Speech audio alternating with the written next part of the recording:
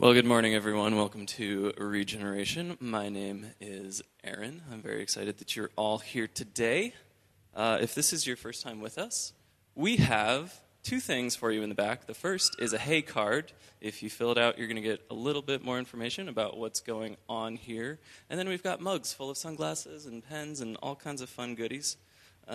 So look for that.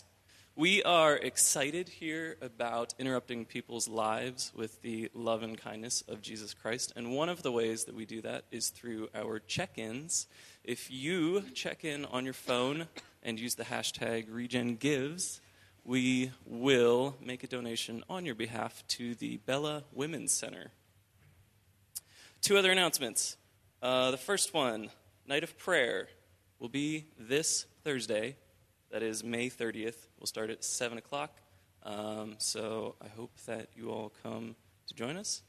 And the last announcement, the June Feast is going to be Sunday, June 2nd, which is next weekend, at the Byler's house in Cortland. And feasts are just a time where we all kind of get together. We eat some food, so you'll look for more information on what you can bring. But it's usually a pretty good time. So, yeah. We're going to take an offering, and I would like to pray for us before we go back into worship. Jesus, thank you for allowing us to partner with you in all of the awesome stuff that you do. We thank you that you can do way more with our money than we ever could. We thank you for just the ability and the privilege to partner with you in everything that you're doing, in the way that you are transforming lives, in the way that you are transforming our city, in the way that you are transforming the seasons and bringing new life to our area through plants, but also just through new ideas and through a refreshed vision and image of you. Jesus, I just ask that you would be with us for the rest of our time here, and that you would speak to us clearly. In Jesus' name, amen. Just a couple things to add to Aaron doing announcements a little bit. On Thursday night, we will be praying in particular. So we're trying to shift prayer night so that there's a specific focus. So it's not just come out and pray. Cool. We're praying for, and I felt like I kind of heard this from the Lord this week, we're praying for more servants and more leaders who answer God's call to partner in his purposes.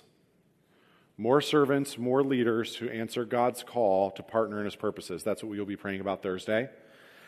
In the vein of servanthood, Rebecca Stewart her title is site coordinator, and she and Dan have bought a house. Congratulations to them.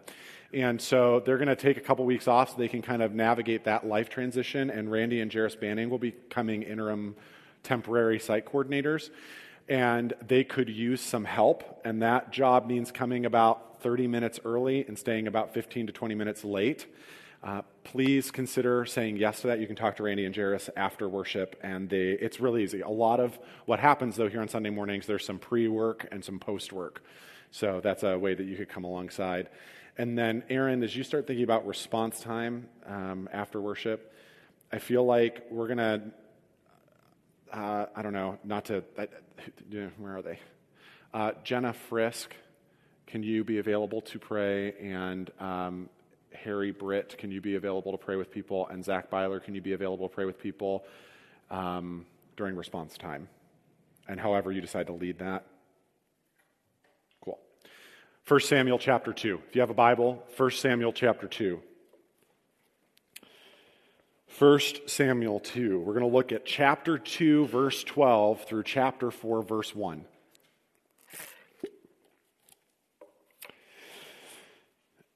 And as we tune in on this, 1 Samuel chapter 2, verse 12, Israel has a problem. God's people have a problem. I'm sorry, Dan, I didn't sign in. Do this.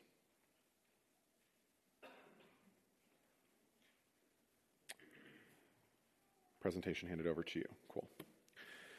God's people have a problem. God has gone quiet.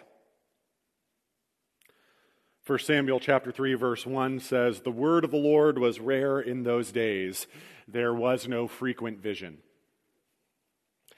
The word of the Lord was rare in those days. Literally, the word of the Lord was precious like rare stones or jewels. So rarely did God speak life and breathe his power on his people that the Hebrew writer describes revelation from the Lord as rare as precious stones. There was no frequent vision. And this is a problem because Scripture says where there is no vision, the people perish. Now, the faithful of Israel still go to the tabernacle in Shiloh to worship the Lord. The faithful of Israel go up year after year, making the sacrifices at the appointed times, but God has gone quiet. The word of the Lord was rare in those days. There was no frequent vision. I don't know if you've ever experienced the Lord's quiet. I don't know if you've ever gone looking for him, if you've needed a word from the Lord and not heard from him. That's a common experience if you're suffering or if you're in pain. If you're walking through a season of darkness, it's not uncommon to feel like God is being silent. We talked about that in our last teaching series on doubt. But this is a different kind of quiet, a different kind of silence. It's a silence that remains even as God's people, even as you and I continue to participate in worship. Continue to pray, continue to read Scripture, continue to engage in those practices that usually connect us with God, and all of a sudden, God goes quiet, and hearing his voice is unusual and rare. I mean, some of us in this room have gone our entire Christian lives with only rarely hearing the Lord, walking in just this kind of a famine. How do we hear from God when he's gone quiet? How do we hear from God when his word is so rare it's like a precious stone? This is the question that 1 Samuel 2:12, chapter 2, verse 12, through chapter 4, verse 1, one long narrative seek to answer this question. So if you have your Bible, go ahead and look at 1 Samuel chapter 2, verse 12. But first, just a quick review of this series that we've called King of Hearts, of this book called Samuel. Remember 1 and 2, Samuel, that's an artificial division that has to do with scroll length. It's just the book of Samuel. And the overall purpose of the book of Samuel is this: despite their outright rejection of his kingship, the Lord still seeks to be the king of his people's hearts and to move his redemptive purposes forward. God opposes Saul and David in their pride, but when David humbles himself, the Lord exalts him. The book invites us to look forward to the Messianic King, Jesus, who is God's very own heart and who will bring God's kingdom and blessing to all the nations. Last week we looked at a song or a poem or a prayer that Hannah, one of the main characters of the text, sings or prays. And in it, we saw 3 themes that we noted will be on repeat throughout the whole book. Those themes that will just consistently even make themselves known today in the text before us. One of those themes is intervention and reversal. That at any given moment, the Lord can and will intervene and reverse a person's circumstances to advance his purposes. Intervention and reversal. Another one of those themes is humility and pride, that God looks to the inward parts of a person to oppose the proud and give grace to the humble. Finally, this idea of the Messiah's kingdom, that the Lord is preparing a way for his chosen, anointed king, Jesus, who will rule and reign in righteousness forever. 2:12 through 4:1, it's one long story, one long narrative in which all 3 of these themes are on display, especially the first 2. The narrative shows us theologically and in the story of Scripture that Samuel is the spiritual leader that God has chosen to lead his people, and that Eli and his sons and his house are the leaders that God has rejected. Why? Why has God rejected the house of Eli? Because of the problem identified in chapter 3, verse 1, that the word of the Lord was rare in those days. There was no frequent vision. Chapter 2, verse 12 through 4:1 seek to solve this problem, to seek to solve the problem of the rarity of the word of the Lord among God's people at this time. But let's jump back to 1 Samuel chapter 2, beginning in verse 12, which tells us a little bit about the sons of Eli. It says, "Now the sons of Eli were worthless men. They did not know the Lord. The custom of the priest with the people was that when any man offered sacrifice, the priest's servant would come while the meat was boiling, and with a 3-pronged fork in his hand, he would thrust it into the pan or kettle or cauldron or pot, and all that the fork brought up, the priest would take for himself. This is not in accordance to the law of Moses. They're doing it wrong. This is what they did at Shiloh to all the Israelites who came there. Moreover, before the fat was burned, the priest's servant would come and say to the man who was sacrificing, "Give meat for the priest to roast. He will not accept boiled meat from you, but only raw."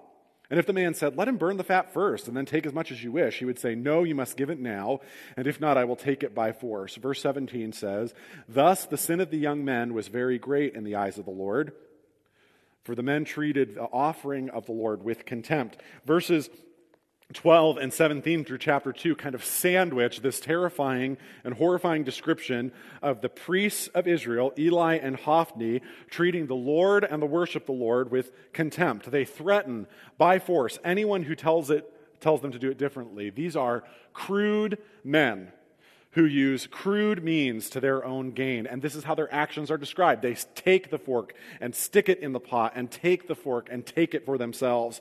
Hophni and Phinehas, like their father Eli, are appointed as the priests in Israel. Their job, a priest's job, is to represent God to the people and the people to God. But how can a priest represent God to the people if they do not know the Lord? If their sin is very great in the sight of the Lord, how can they represent God well? How can they represent the people well? The answer is they can't.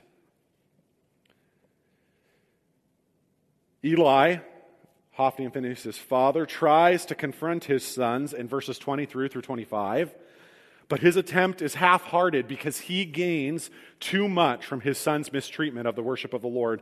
And in verses 27 through 36, God rebukes Eli for honoring his sons more than honoring the Lord. The Lord says to Eli in verses 29 through 31, "Why then do you scorn my sacrifices and my offerings that I commanded for my dwelling, and honor your sons above me by fattening yourselves on the choicest parts of every offering of my people Israel? Therefore the Lord, the God of Israel, declares, I promised that your house and the house of your father should go in and out before me forever. But now the Lord declares, far be it from me, for those who honor me I will honor, and those who despise me shall be lightly esteemed. Behold, the days are coming when I will cut off your strength and the strength of your father's house, so that there will not be an old man in your house." Right here in this little passage, we see two of the three themes that we've already seen from Hannah's prayer. First of all, we see the theme of pride and humility. The Lord says, "Those who honor me I will honor, and those who despise me shall be lightly esteemed." And because of their pride, because of the pride of Eli and his sons Hophni and Phinehas, the Lord promises to intervene and reverse circumstances. "I will cut off your strength and the strength of your father's house, so that there will be no longer an old man in your house." These are the themes that are coming in, and what we're about to see is the author contrast Eli's biological sons, Phinehas and Hophni, with Eli's spiritual son, Samuel. There's this theme of intervening and this theme of humility and pride. There's even this theme of Messiah's kingdom, of looking forward to a greater, in this case, priest. And in verse 35 of chapter 2, the Lord says, "I will raise up for myself a faithful priest who shall do what is in my heart and mind." I mean, that ultimately looks forward to the priest Jesus, but in the short term, it says, "I will build him a sure house, and he shall go in and out before my anointed forever." In the short term, this priest who will do what is in the heart and the mind of the Lord is a little boy named Samuel. It's a little boy named Samuel. This faithful priest that does what is in God's heart and mind is the boy Samuel. And if you read chapter 2, if you go home and read chapter 2, there's these little sprinkles of details about Samuel's life all the way through. And it feels like they're just these throwaway statements or side notes that if you aren't careful, you totally miss that the narrator is trying to make a point. In chapter 2, verse 11, it says, "The boy was ministering to the Lord in the presence of Eli the priest." In verse 21, the boy Samuel grew in the presence of the Lord.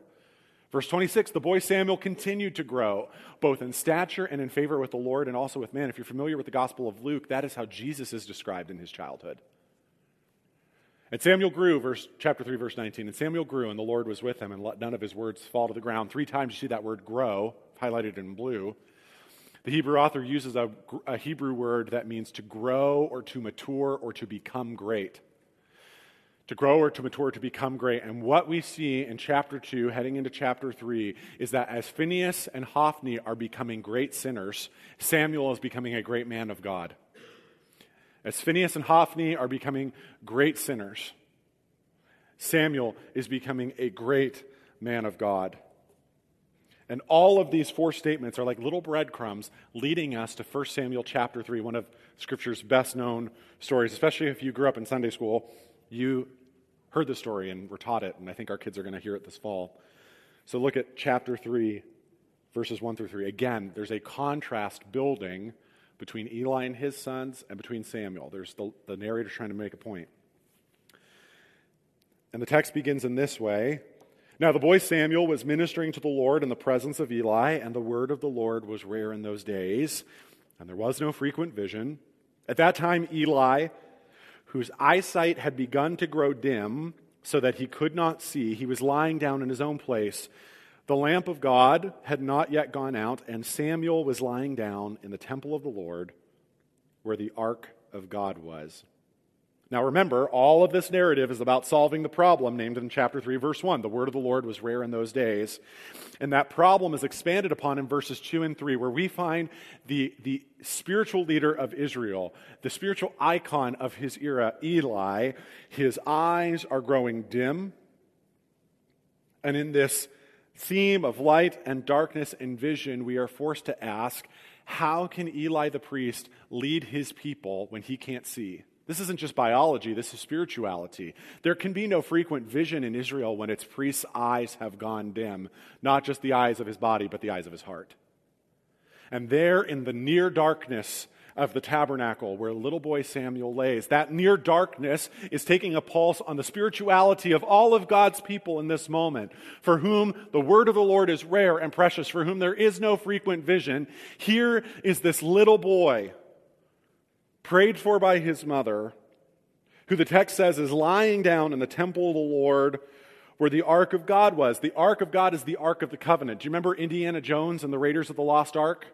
They pull it out and they do the things and then they open it and something comes out and then everybody melts in clay and some really great 1980s special effects. That's what we're talking about. We're talking about the Ark of the Covenant. We'll talk about it more next week too. The Ark of the Covenant is a gold box. There are two kind of angels on the top called the cherubim. Scripture says that the cherubim uphold the footstool of the Lord's throne. The Ark of the Covenant was viewed as the Lord's footstool. It is the focal point of God's presence on earth at this time. And here's a little boy named Samuel in the near darkness of the tabernacle lying at the feet of the Lord. Samuel is getting as close as he possibly can to the Lord. In fact, he is the closest of all the people in Israel to the Lord. This is not just a spatial note. This is a spiritual note. Let me just toss out to you that prayer is both a gesture and a posture. Prayer is what we do when we bow our heads and close our eyes and say some words, but it is also how we posture ourselves to hear and be with God. And here we see Samuel posturing himself to hear from God. He gets as close as he can to the Lord, spiritually, spatially, so he can hear from the Lord. Listen, if you want to hear from God, you cannot do it with your phone buzzing in your pocket every 30 seconds. You cannot do it with the TV on in the background. You cannot do it with the radio blasting. When Jesus prayed, it says that Jesus withdrew to a lonely place. When Jesus taught us to pray, he said, go into the secret place. There has to be a withdrawal. There has to be a posture where we ready ourselves to hear from the Lord. That's what we see Samuel doing, this little boy. It's precious. So in this posture, he hears from the Lord. Look at chapter 3, verse 4. Then the Lord called Samuel, and he said, here I am. And he ran to Eli and said, here I am, for you called me. But Eli said, I did not call. Lie down again. So he went and he lay down. And the Lord called again, Samuel, and Samuel rose up to Eli and said, here I am. That here I am phrase is what a servant said when they're presenting themselves to their master for a task, or what a military person presenting to themselves to their commander would say. Here I am, for you called me. But Eli said, I did not call you, son. Lie down. Now, verse 7 is interesting, by the way. Now, Samuel did not yet know the Lord, and the word of the Lord had not yet been revealed to him. Tell you what, that's about to change in a big way. But do you notice that there's a difference between ministering to the Lord? It says that Samuel grew up in the presence of the Lord. Literally in Hebrew, he grew up with the Lord. But there's still a difference about being around the Lord and knowing about the Lord and knowing the Lord. And too many of us are settling for knowing about instead of knowing. Samuel did not yet know the Lord, and the word of the Lord had not yet been revealed. Verse 8. The Lord called Samuel again the third time, and he arose and went to Eli and said, "Here I am, for you called me." Then after the third time, Eli perceived that the Lord was calling the young man. This is as much an indictment on Eli as anything. Why does it take Eli, the spiritual icon of his generation, 3 times to figure out that it's the Lord talking to him? It's because it has been so long since Eli heard anything from God personally. Of course it takes him 3 times.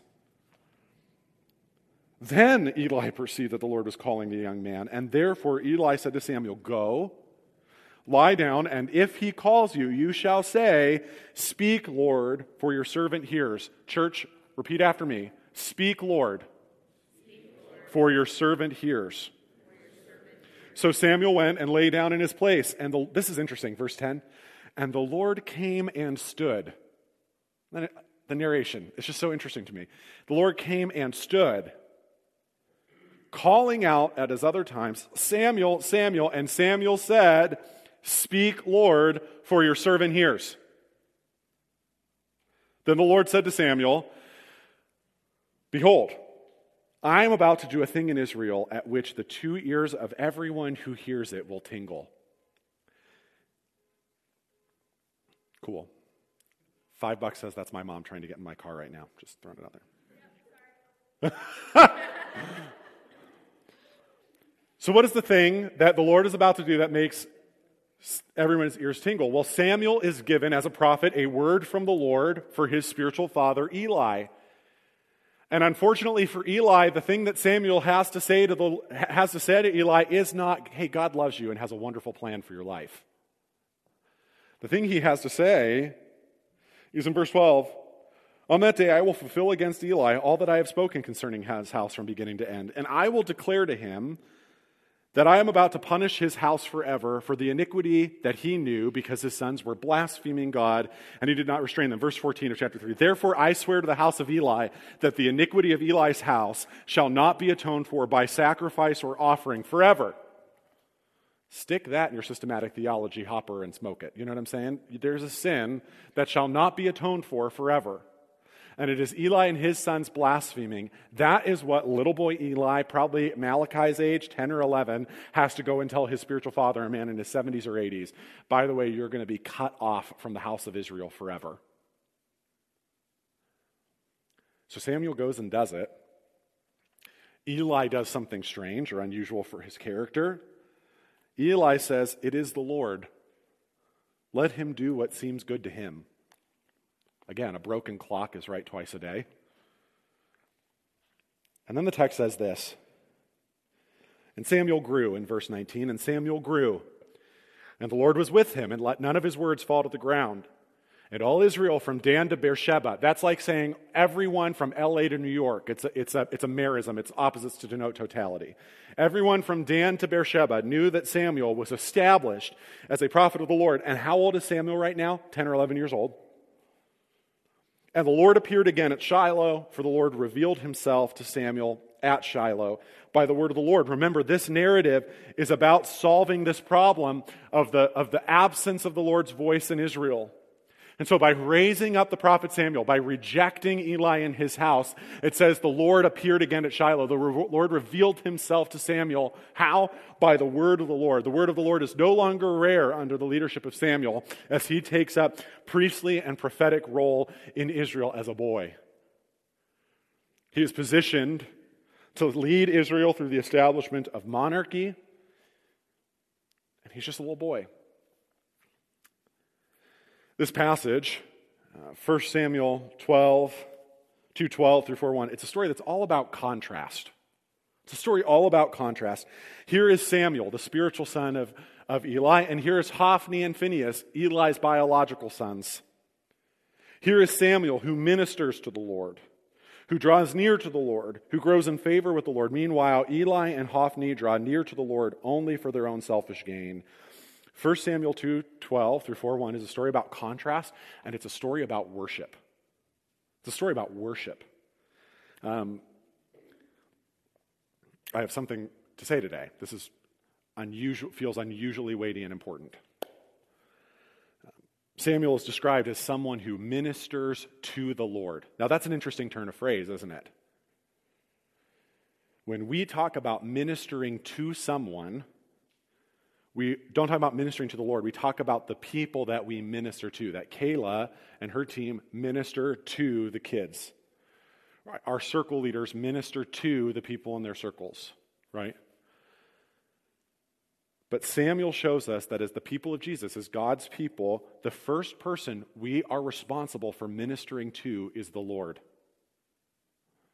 The first people we are responsible for ministering to is the Lord. And when we gather on a Sunday morning, we gather to minister to God. We gather to bless His heart, to praise Him, to offer Him glory, to offer Him thanksgiving, to make a sacrifice, not of bulls, not of lambs, but of praise and holy living. And yet, when we come to worship, we are far more like Hophni and Phinehas. We do not come ready to please the Lord. We do not come ready to bless the Lord. We do not come ready to honor Him. We come with one fork our fork in one hand, our bib tied around our necks, and slobbering for whatever will make us feel good, whatever will please us, whatever will meet our preferences. We live in a consumeristic society that has gone off the rails. I can right now find any t-shirt that I want in a dozen colors down at the mall, and if they don't have what I want, I can order it on Amazon today, and for an extra $5, it'll be here tomorrow. And this consumerism has crept its way into the church and has entirely taken over in the West. Scott McKnight observes that contemporary Christianity has increasingly, this is the church, this is us, not the culture, that contemporary Christianity has increasingly displaced the Bible as its foundation for knowing what to think and how to live, and supplanted it with experience, desire, and preference. In other words, it has surrendered its heart to personal freedoms. And this is what that looks like. Today, on most Sundays, you and I will evaluate our time spent together, this hour that we spend, you and I will evaluate it on what we like and what we didn't like. I liked that song, I didn't like that song. I liked when Kyle said that, I didn't like when Kyle said that. I don't like worship because of when we don't do this. I do like worship because we do that. When people tell me they don't like what's going on in worship, and I hear that in this community as much as the community that I'm transitioning, when people tell me they don't like what's going on in worship, I am reminded of an author named Francis Chan. He's written a book called Forgotten God. He's written a book called Crazy Love. He's just written a book called 7 Letters. He tells a story that somebody came up to him after church and said, "I didn't really like worship today." And his response was, "That's okay, we're not worshiping you." You laugh because you know it's true. The consumerist mindset of worship, in which we evaluate worship on the basis of what we like and what we don't like, on the basis of experience and desire and preference, it is absolutely and diametrically opposed to the kind of worship upheld in Scripture. Especially here in 1 Samuel. When we come into worship with our 3-pronged fork and our Piggly Wiggly bib, participating only in worship for what we can get out of it, for how it makes us feel, we worship the Lord with the exact same kind of contempt that Hophni and Phinehas worshiped the Lord with. The word of the Lord was rare in those days. Do you know why? Do you know why there was no frequent vision? Do you know why there's rarity of the Lord's word in my life and in your life? It's not because God, and it's not a suffering thing. It's because we are so busy telling God what we want and how we want it and being mad at Him when He doesn't give it to us that He can't get a word in edgewise. Hophni and Eli approached worship seeking only what they could get. And when we approach worship like Samuel to see what we can give to God, here's the irony. They want to see what they can get. But when we go like Samuel, when we go with an attitude of what can I give to God, what blessing, what praise, what honor, what glory, what thanksgiving. You and I find that when we worry about giving to God, we actually get exactly what we were looking for, which is nearness to God. That is what we need. That is what our hearts crave. That is what we are made for. But when we come into worship looking for this thrill or this feeling or that, we don't get near to God. God can't get a word in edgewise.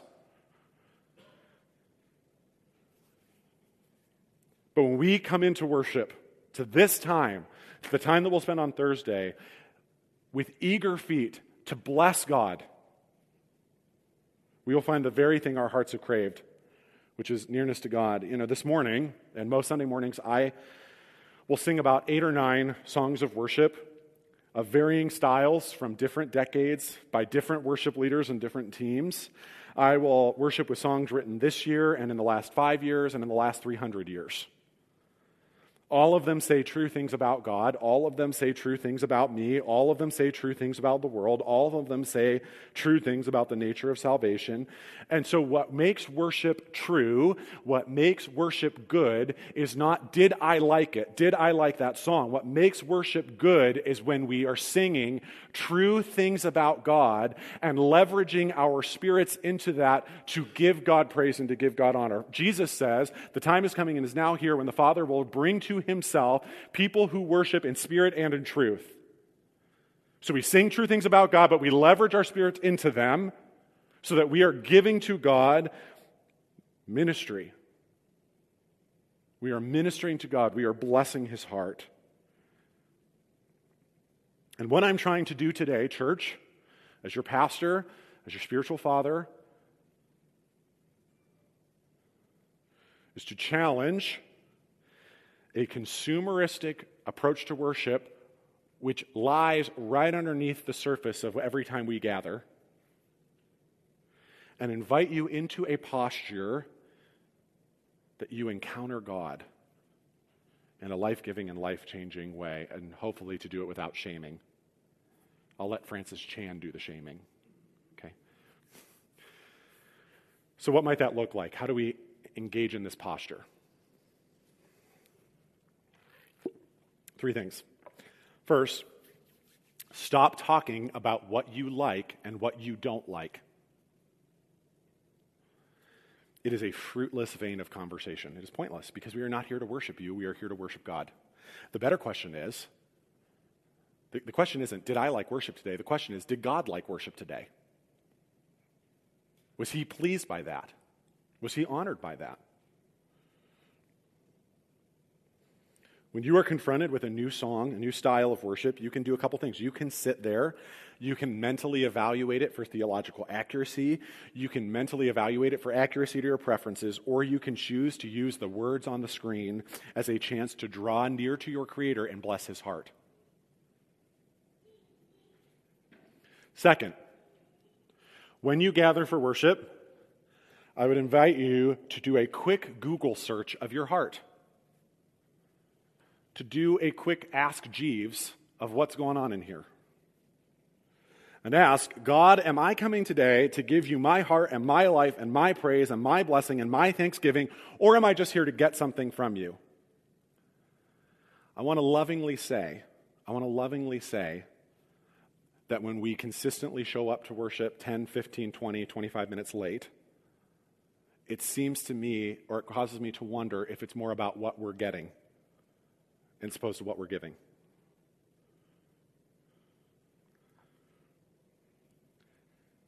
Am I coming to give you my heart, my life, my praise, my blessing, my thanksgiving? Listen, sometimes we come in, there are going to be weeks, there are going to be months, there are going to be years where you are dragging yourself across that threshold because life is that hard.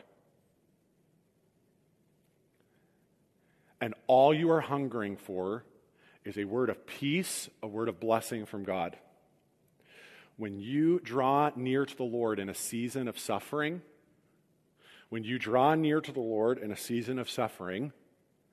seeking relief, that is ministry to the Lord. That blesses his heart. He delights in that. He loves drawing near to the brokenhearted. That is a different posture. I'm saying this because some of you are in really, really almost want to cuss about it, bad situations in your life right now. and you are coming and you are being faithful just to cling onto maybe one word of hope that God would have for you, that ministers the Father's heart. What doesn't is when I come in with my fork out and my bib on, and I can show up 10 minutes late because I don't really like the worship part. I only really like when Kyle talks, and then I'll leave while communion's happening because I don't need that part either. I'll just take the parts of the buffet that I want, and then I will leave. That is sacrosanct against the offering of the Lord. That is making it a small thing. That is belittling the God who just wants to be with you. Third, if you don't like worship, there are some people, I like to sing. I like worship. I'm the guy that raises his hands a lot. Some of us don't like that. This is maybe what it means then to make what the Bible calls, or to offer what the Bible calls a sacrifice of praise. A sacrifice of praise. Hebrews 13:15. Let us then offer a sacrifice of praise to God. That is the fruit of lips that acknowledge his name. Some people just don't connect musically with God. I understand that. Different strokes for different folks, I get that. And yet the universal command of Scripture is to worship the Lord in spirit and in truth, whether or not you like to sing. You might say, I have a really bad voice. Good news, Scripture says make a joyful noise to the Lord. Not a joyful four-part harmony, a joyful noise. A big sign of the Holy Spirit's work in a person's life is when they start singing at church. Especially people like, I don't really like that part. So if you don't like to sing, if you don't connect with that musical part of our gathering, participating in it anyway, despite your discomfort and your disconnection, is exactly what the Bible means by making a sacrifice of praise. In the busyness and craziness, listen, I have kids now. I understand that it is impossible to get anywhere quickly or on time, right? This morning somebody at Grace Church saw my car pull and they walked away from the door because they're like, it's probably going to be 5 minutes till they get in here. I know. A sacrifice of praise is beginning my Sunday morning on Saturday night so we can get here for this hour, for this time.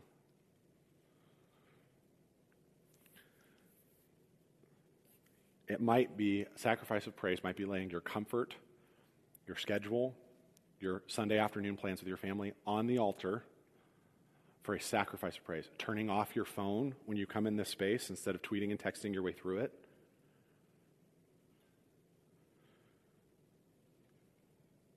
What I am trying to do today is challenge, without shaming this consumeristic approach to worship, while inviting you to a posture where you encounter God in a life-giving and life-changing way.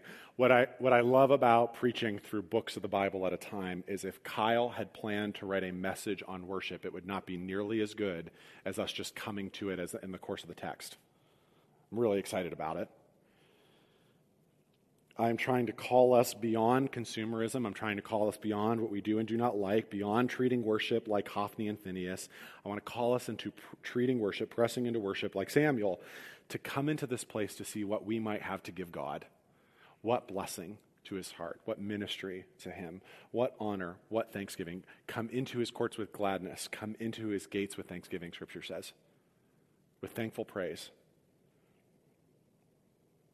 And the funny thing is, when we come into this place at this time, we come in Thursday night. Listen, Thursday night, we're coming in to seek the Lord. But we're coming first to just give him honor and enthrone him in our hearts. And when we seek to give to the Lord, the irony of it is that we actually get what we needed all along, which is nearness to God. Nearness to God. Psalm 73, one of my favorites, is kind of the story where a guy is wrestling with how, the wicked seem to prosper, and the righteous seem to have a hard go of it. Why is that? Okay. So the psalmist wrestles with these things, and then he says, I would have betrayed a generation of your children because I almost just started complaining about it. But then he says this, when I pondered to understand this, it was troublesome in my sight until I came into the sanctuary of God. And then I understood. Whom have I in heaven but you, he says, and nothing on earth, there's nothing on earth I desire besides you. He says, my flesh and my heart may fail, but God is the strength of my heart and my portion forever. And he says, as for me, the nearness of God is my good. What you do not need, church, is like the tinglies when we sing a song that you like, or the tinglies when Kyle says a certain thing in a certain way that you like it. What you need is nearness to God. The Father who loved you and made you from the foundation of the earth, who wants to walk with you every day of this life. As for me, the nearness of God is my good. I have made the Lord my refuge, that I may tell of all your works, the psalmist says. I can choose to come into worship wanting to get something, or I can come into worship wanting to give something. I can want to give my praise and my blessing and my honor. And as I do, I get nearness to God, which is exactly what my heart craves. Let's pray. God, thank you for your word and for what you're doing in this place. Thank you for the honor of rebuking and correcting, of giving grace and instruction. Nobody learns more than the teacher, and so I have had much to repent of this week. But thank you. Amen. Okay, we're doing something a little different this week. We're going to take a few minutes to just kind of process through and respond with the Lord to what we just heard.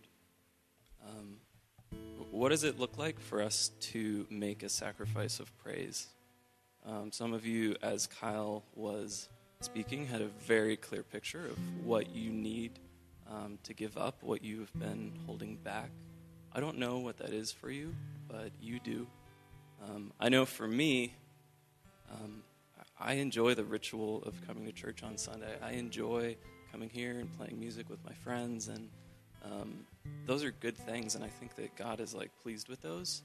But when that becomes what I am holding above a desire to draw near to God and above a desire to minister to Jesus, that's a sin, and that's something that I need to repent of. So as you're processing through this, think of anything that, hey, this is what I've actually been worshiping, and I would like to present that to you as a sacrifice. I would like to give that up. And we believe that after every death, after every repentance, there is new life. So I would also encourage you, after you've identified whatever that is, to just ask Jesus, what do you have for me in exchange? There's going to be some people in the back if this is something that you want to pray about. Otherwise, we're just going to pause here for a few moments. Nevertheless, I am continually with you. You've taken hold of my right hand. With your counsel, you will guide me, and afterward you will receive me to glory. Whom have I in heaven but you? And besides you, I desire nothing on earth. My flesh and my heart may fail, but God is the strength of my heart and my portion forever. As for me, the nearness of God is my good. I have made the Lord my refuge, that I may tell of all your works. The Lord loves you and sees you. May you offer him a sacrifice of praise this week. Much love. We'll see you next time.